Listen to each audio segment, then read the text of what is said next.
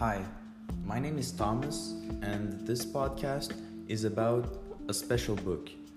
My dad highly recommended to me the book called The 1 Minute Manager by Ken Blanchard and Spencer Johnson.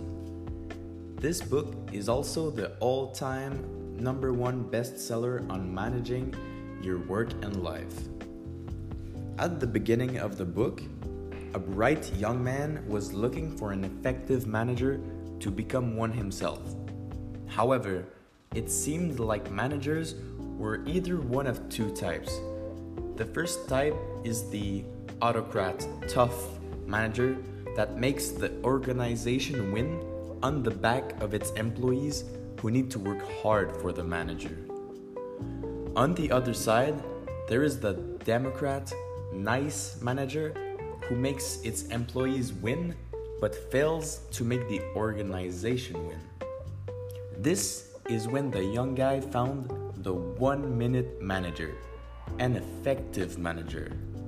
This manager needs very little time for him to get very big results from people. Throughout the book, the 1 minute manager shares 3 of his secrets on how to manage properly.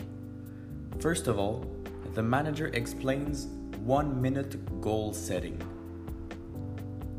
This is a way for the manager and the employees to be on the same page as to what is the goal and what good work is. 1 minute goal setting starts with agreeing on your goals. After that, the employee needs to see what good behavior looks like on measurable terms. This is when you write out each of your goals on a single sheet of paper using less than 250 words. The manager and the worker each get a copy of this sheet. Now you only need to take a minute every once in a while to reread the goal and to look at your performance to see whether or not your behavior matches your goal. This is the first secret. You can already see how this simple one-page goal setting gets rid of interpretation and misunderstanding of the goals. Now, the second trick is called 1 minute praisings. Before explaining what this is, let me read you a powerful quote from the book. Help people reach their full potential. Catch them doing something right. 1 minute praisings is a powerful way of giving helpful feedback to the people you manage. First of all, you need to let them know that you are going to let them know how they are doing. Now, look at how they are doing. Praise them immediately and be specific. Tell them exactly what they did right. After that, just tell them how good you feel about what they did right and how it really helps everyone and the organization. This, again, should only take about a minute.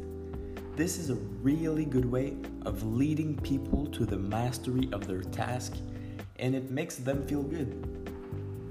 Now, when someone doesn't need constant managing anymore, the last secret that the 1 minute manager teaches in his book are the 1 minute reprimands.